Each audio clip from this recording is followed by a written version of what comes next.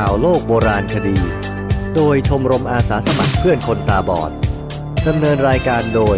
วิษณุ เอื้อชูเกียรติ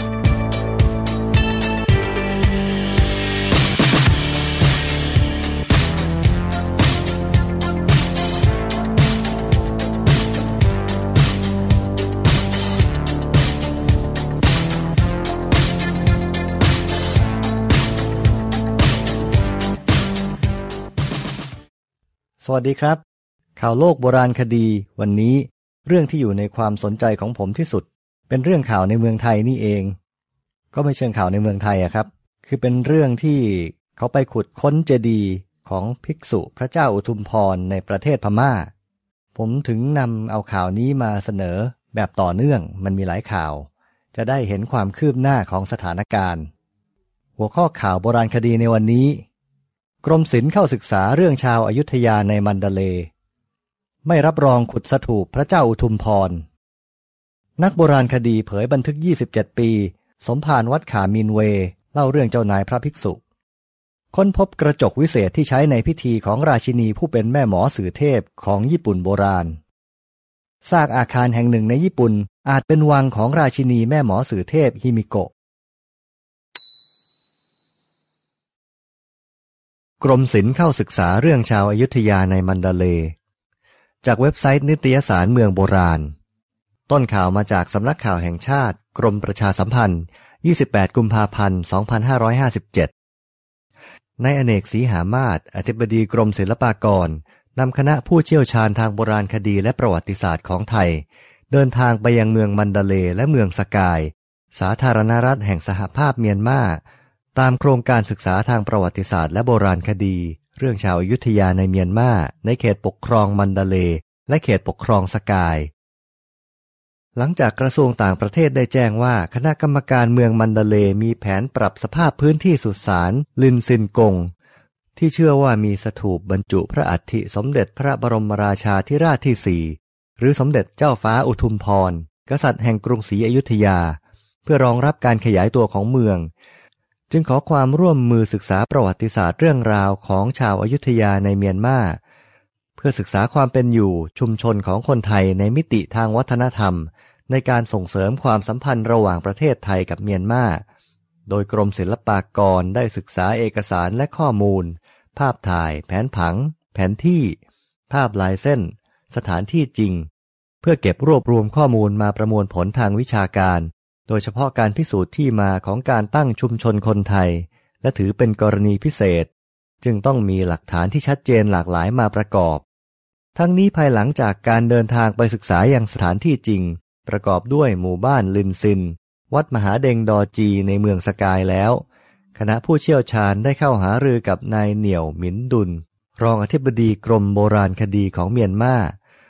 รวมทั้งกำลังดำเนินการเก็บข้อมูลในพื้นที่จริงเพื่อนำมารวบรวมวิเคราะห์จากข้อมูลทางรายงานวิชาการต่อไป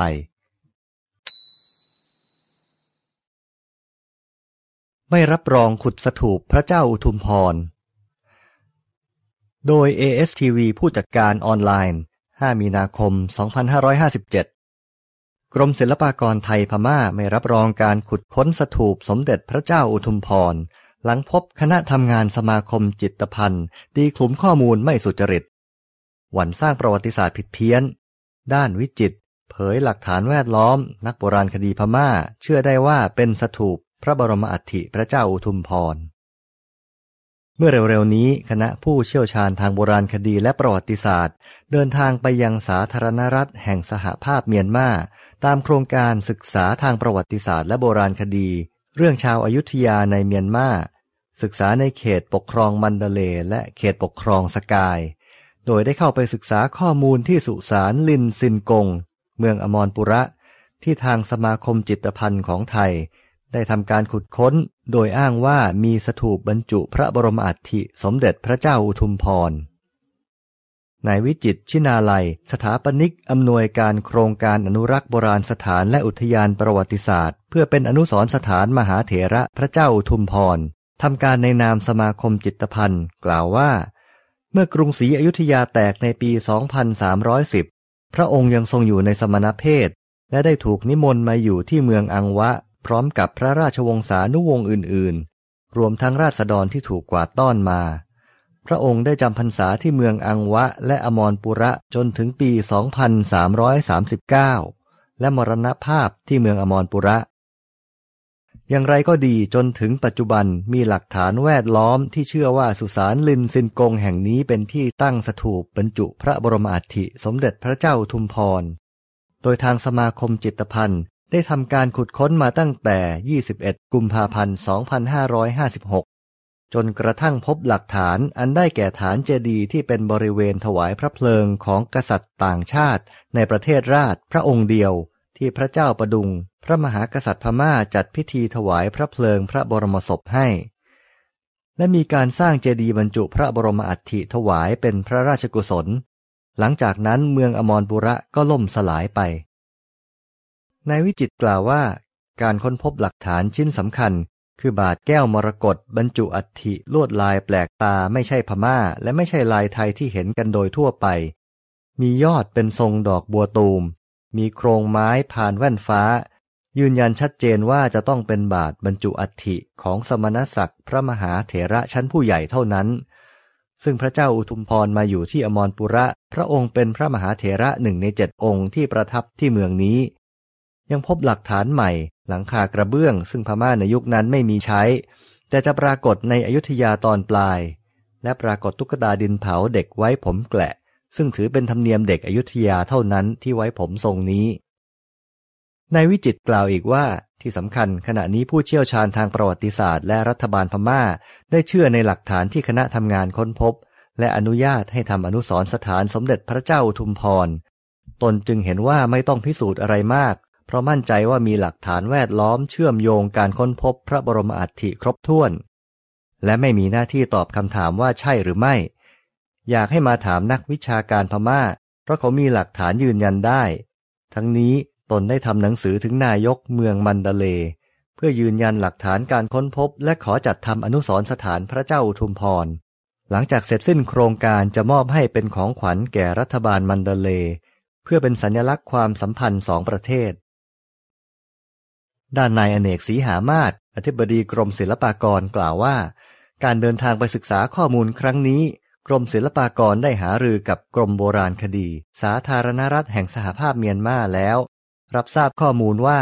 การขุดค้นดังกล่าวยังไม่ได้รับอนุญาตจากรัฐบาลกลางของเมียนมา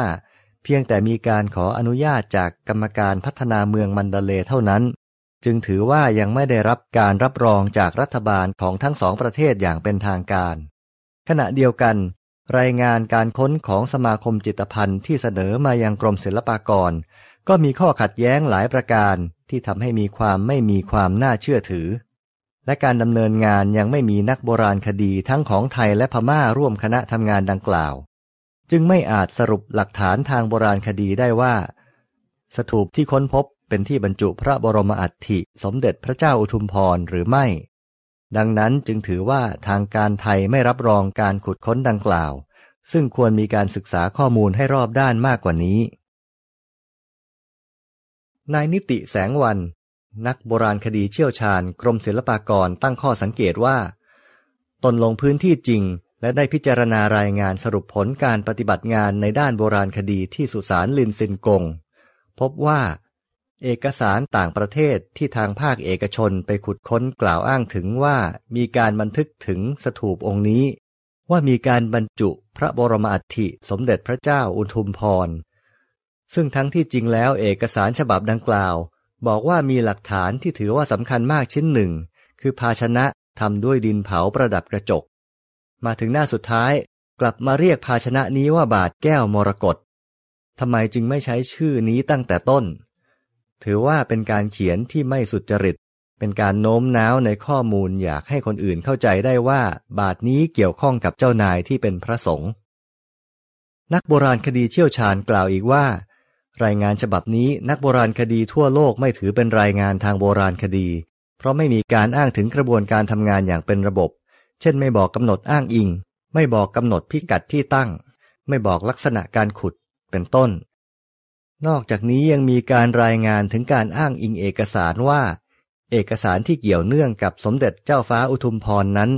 มาจากเอกสารโบราณพม่าชื่อพาราไบเกเอกสารพาราไบเกเก็บไว้ที่ห้องสมุดลอนดอนชั้นที่ 99/228 บันทึกถึงที่ตั้งพระสถูป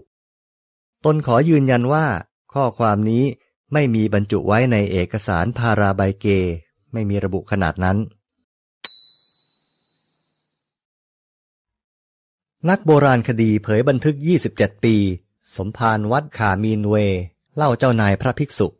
โดย ASTV ผู้จัดการออนไลน์7 มีนาคม 2557นักโบราณคดีไทยเปิดบันทึกอายุ27ปีเผยคำบอกเล่าสมภารวัดขามีนเวเมืองสกาย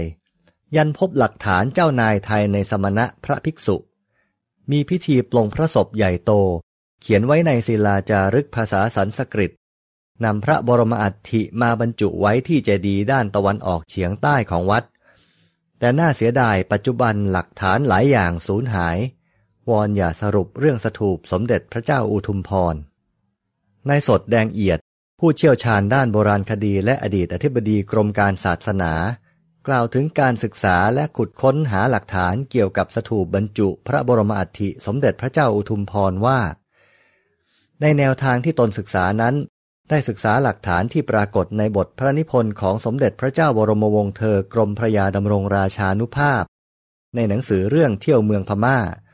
ซึ่งทรงบันทึกเมื่อคราวเสด็จเมืองพม่าเป็นครั้งที่2ปี 2478 ขณะประทับที่ปีนังทรงพระนิพนธ์ว่าเมื่อเสด็จกลับมาถึงปีนังจึงทรงทราบว่าเสียโอกาสไปอย่างหนึ่งด้วยเคยทรงทราบแต่ในรัชกาลที่5ว่าเขาพบที่บรรจุพระบรมอัฐิพระเจ้าแผ่นดินสยามคือพระเจ้าอุทุมพรซึ่งไปสวรรคตที่เมืองพม่าโดยทรงสืบถามที่เมืองย่างกุ้งไปจนถึงเมืองมันดาเลย์ก็ไม่พบผู้รู้ว่ามีพระเจดีย์องค์นั้นพวกกรมตรวจโบราณคดียืนยันว่าที่เมืองอังวะเขาตรวจแล้วไม่มีเป็นแน่ครั้นเมื่อเสด็จกลับถึงปีนังทรงเปิดหนังสือพระราชพงศาวดารฉบับพระราชหัตถเลขามีบันทึกว่าพม่าให้ไทยที่กวาดไปครั้งเสียกรุงนั้นไปตั้งบ้านเรือนอยู่ที่เมืองจักกายหรือสกายนั่นเองในสดบอกว่าตนได้เดินทางมาพร้อมกับคณะกรรมการยูเนสโกเพื่อศึกษาเรื่องราวชาวอยุธยาในพม่าโดยเมื่อวันที่ 8 มีนาคม 2530 ได้เดินทางมายังเมืองสกายเพื่อค้นหาร่องรอยชาวอยุธยาจากชาวบ้านจนพบหญิงชราชาวพม่า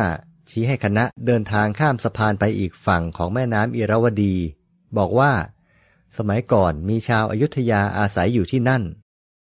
คณะจึงเดินไปและพบพระอินตาคาเจ้าอาวาสวัดขามีนเววัย65ปีและได้พาไปยังจุดมุมเจดีย์ด้านทิศตะวันออกเฉียงใต้เป็นเจดีย์ประธานของวัดในขณะนั้นได้มีการบูรณะเป็นศิลปะพม่าไปหมดแล้วบริเวณด้านข้างมีศิลาจารึกภาษาสันสกฤตแปลความได้ว่าขณะนั้นมีเจ้านายไทยในสมณะพระภิกษุได้มรณภาพลงและมีการจัดพิธีปลงพระศพเป็นการใหญ่โตหลังจากจัดพิธีแล้วเสร็จก็ได้นำพระบรมอัฐิมาบรรจุไว้ที่เจดีย์ด้านตะวันออกเฉียงใต้ของวัดดังกล่าวพระอินตาคายังได้นำตัวจารึกที่เป็นกระดาษสามาคณะได้ชมด้วยปัจจุบันเจดีย์ที่พบมีการบูรณะในแบบพม่าหมดแล้วแต่เจ้าอาวาสท่านยืนยันว่าสมัยก่อนไม่ใช่ศิลปะแบบพม่ามีเรื่องเล่ากันว่าเจ้านายภิกษุองค์นี้สิ้นพระชนม์เมื่อปี 2325 เมื่อเทียบแล้วเป็นปีที่รัชกาลที่1ตั้งกรุงรัตนโกสินทร์แสดงว่าพระองค์นี้มาอยู่ในเมืองอังวะได้15ปีแล้วนอกจากนี้เจ้าอาวาสยังได้นำคณะไปยังกุฏิซึ่งมีพระพุทธรูปเป็นพระไม้ปางสมาธิปางมารวิชัยปางยืนลงรักปิดทองอยู่ในศาลาจากที่ได้เห็นคิดว่าเป็นพระศิลปะอยุธยาซึ่งทั้งหมดผมบันทึกไว้เป็นลายลักษณ์อักษรในสมุดบันทึกส่วนตัวผมไม่ยืนยันว่าที่วัดแห่งนี้จะเป็นสถานที่บรรจุพระบรมอัฐิสมเด็จพระเจ้าอุทุมพรหรือไม่ถือว่าอยู่ในร่วมสมัยเพียงแต่พระอินตาคาเล่าให้ฟังและมีศิลาจารึกบ่งบอกและการลงพื้นที่ครั้งล่าสุดกับกรมศิลปากรเมื่อเร็วๆนี้ตนได้นำคณะไปยังวัดดังกล่าวแต่ปรากฏว่าพระอินตาคาได้มรณภาพไปแล้ว8 ปีป ปัจจุบันมีพระปัดดันดมาเดงดะเป็นเจ้าอาวาสท่านได้เล่าว่าหลังจากพระอินตาคามรณภาพได้มีการเคลื่อนย้ายพระพุทธรูปและบันทึกของพระอินตาคาไปยังเมืองย่างกุ้งแล้วทำให้การลงพื้นที่ครั้งนี้ไม่พบความคืบหน้าอย่างไรก็ตามขอเน้นย้ำว่าผมไม่ได้ยืนยันว่าเจดีย์ของวัดแห่งนี้คือสถูปของพระเจ้าอุทุมพรผมมองว่าไม่ควรรีบร้อนต้องหาหลักฐานให้ชัดเจนเพราะเกี่ยวข้องกับคนไทยทั้งประเทศถ้ายังไม่มีอะไรบ่งชี้ชัดเจนก็ต้องค่อยๆศึกษานายสดกล่าวเรื่องของอนุสรณ์สถานพระเจ้าอุทุมพรคงยังไม่จบแค่นี้หรอกครับเพราะว่าผู้เกี่ยวข้องเขาก็ยังดำเนินการของตัวเองต่อไปผมว่า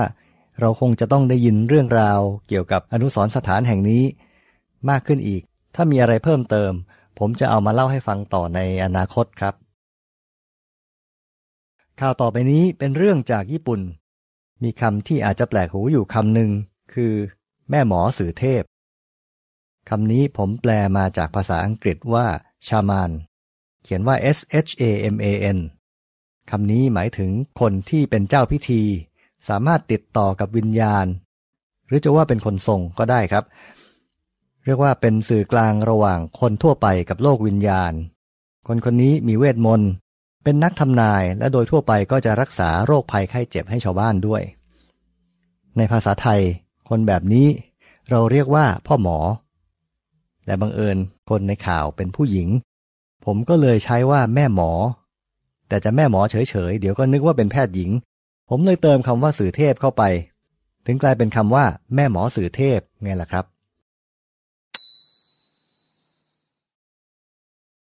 ค้นพบกระจกวิเศษที่ใช้ในพิธีของราชินีผู้เป็นแม่หมอสื่อเทพของญี่ปุ่นโบราณจากเว็บไซต์ ancientorigins.net โดย April Holloway 31 มกราคม 2557 การทดลองที่ทำกับกระจกที่จำลองขึ้นให้เหมือนกับกระจกสำริดโบราณในพิพิธภัณฑสถานแห่งชาติเกียวโตเผยให้เห็นว่ากระจกนี้อาจจะเคยถูกใช้เป็นกระจกวิเศษซึ่งสามารถสร้างภาพพ่อมดจากภูเขาและสัตว์กายสิทธิ์สำหรับพิธีบูชาพระอาทิตย์กระจกวิเศษคือกระจกที่มีพื้นผิวลื่นแต่ไม่เรียบตาคนมองไม่เห็นความผิดปกติเพียงเล็กน้อยเหล่านี้แต่เมื่อมีแสงส่องมาด้านหน้าด้านหลังของกระจกจะเกิดเป็นรูปภาพต่างๆกระจกสำริดซึ่งได้ชื่อว่าเป็นกระจกของนางพญาฮิมิโกะ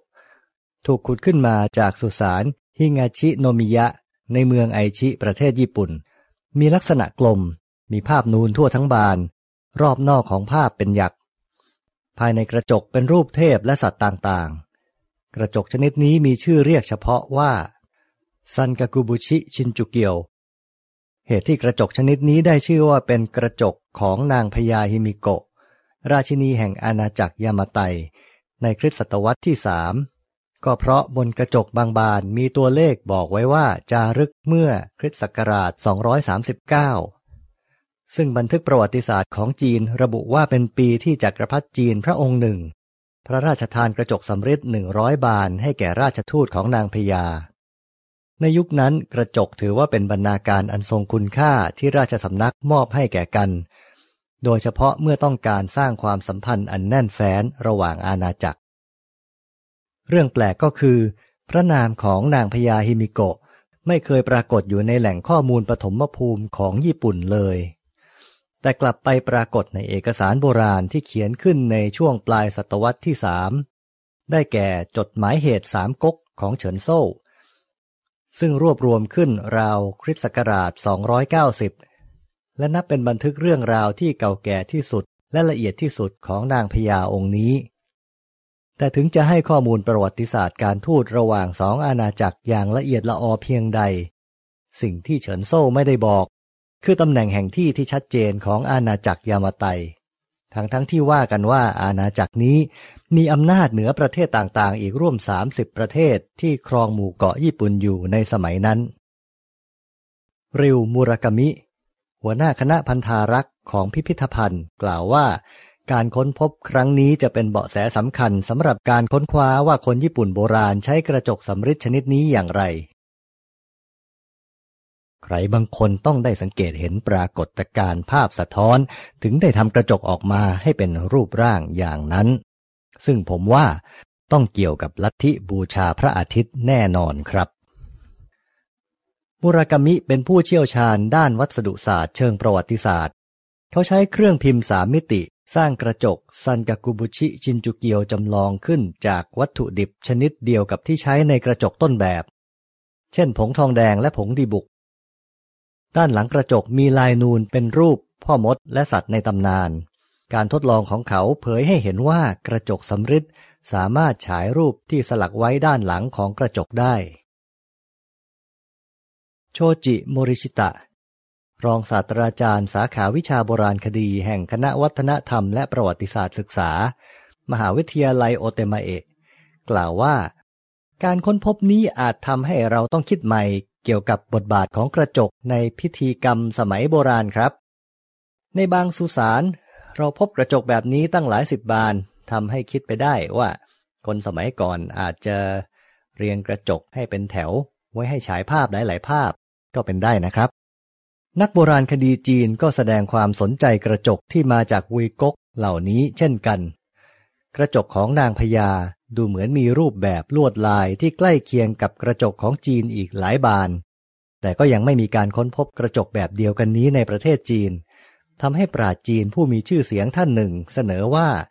กระจกของนางพญาถูกสร้างโดยช่างฝีมือชาวจีนผู้ลี้ภัยจากวุยก๊กไปอาศัยอยู่ในอาณาจักรยามาไตและความจริงกระจกก็ไม่ใช่ของราชินีฮิมิโกะใดอย่างใดแต่ทฤษฎีนี้ก็ไม่เป็นที่ยอมรับของนักโบราณคดีญี่ปุ่นส่วนใหญ่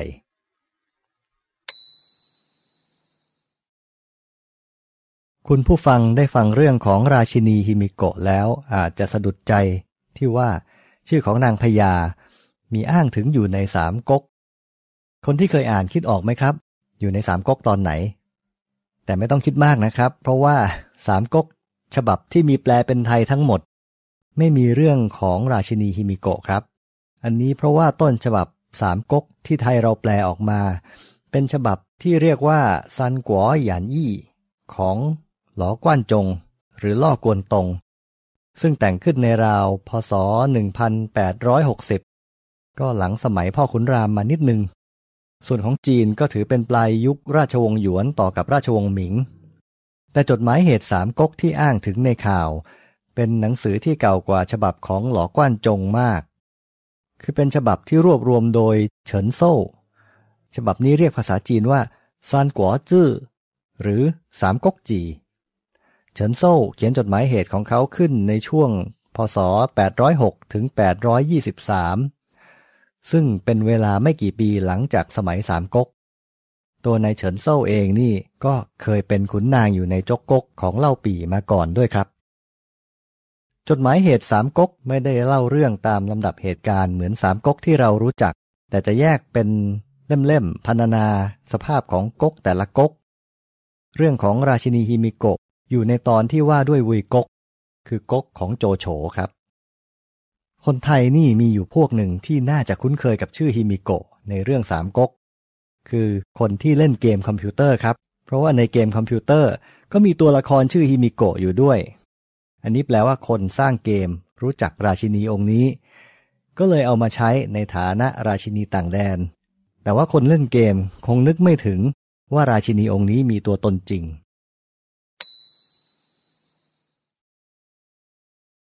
ซากอาคารแห่งหนึ่งในญี่ปุ่นอาจเป็นวังของราชินีแม่หมอสื่อเทพฮิมิโกะจากเว็บไซต์ ancientorigins.net โดย April Holloway 8 กุมภาพันธ์ 2014นักโบราณคดีในประเทศญี่ปุ่นได้ขุดพบซากอาคารโบราณแห่งหนึ่งซึ่งพวกเขาเชื่อว่าเป็นวังของราชินีแม่หมอสื่อเทพฮิมิโกะผู้ครองอาณาจักรยามาไตในคริสตศตวรรษที่3เรื่องของนางพญาองค์นี้เป็นหัวข้อที่นักปราชญ์ราชบัณฑิตถกเถียงกันมาหลายร้อยปีแล้วว่าพระนางเป็นใครและอยู่ที่ไหนนับได้ว่าเป็นข้อถกเถียงที่ยิ่งใหญ่ที่สุดเกี่ยวกับประวัติศาสตร์ยุคโบราณของญี่ปุ่นนางพญาฮิมิโกะไม่เคยมีตัวตนอยู่ในแหล่งข้อมูลปฐมภูมิของญี่ปุ่น หากปรากฏในเอกสารโบราณในช่วงปลายศตวรรษที่3ได้แก่จดหมายเหตุ3ก๊กของเฉินโซ่ภาคที่ว่าด้วยวีก๊กสมัยพระเจ้าโจยอยหลานปู่ของโจโฉซึ่งพรรณนาเหตุการณ์ตอนที่นางพญาขึ้นครองราชย์ไว้ว่าประเทศนั้นแต่เดิมก็มีบุรุษเป็นเจ้าผู้ครองครั้นภายหลังกลับมีการศึกสงครามเป็นจลาจลอยู่นาน70-80 ปีแล้วชาวเมืองก็พร้อมใจกันยกสตรีนางหนึ่งขึ้นเป็นเจ้า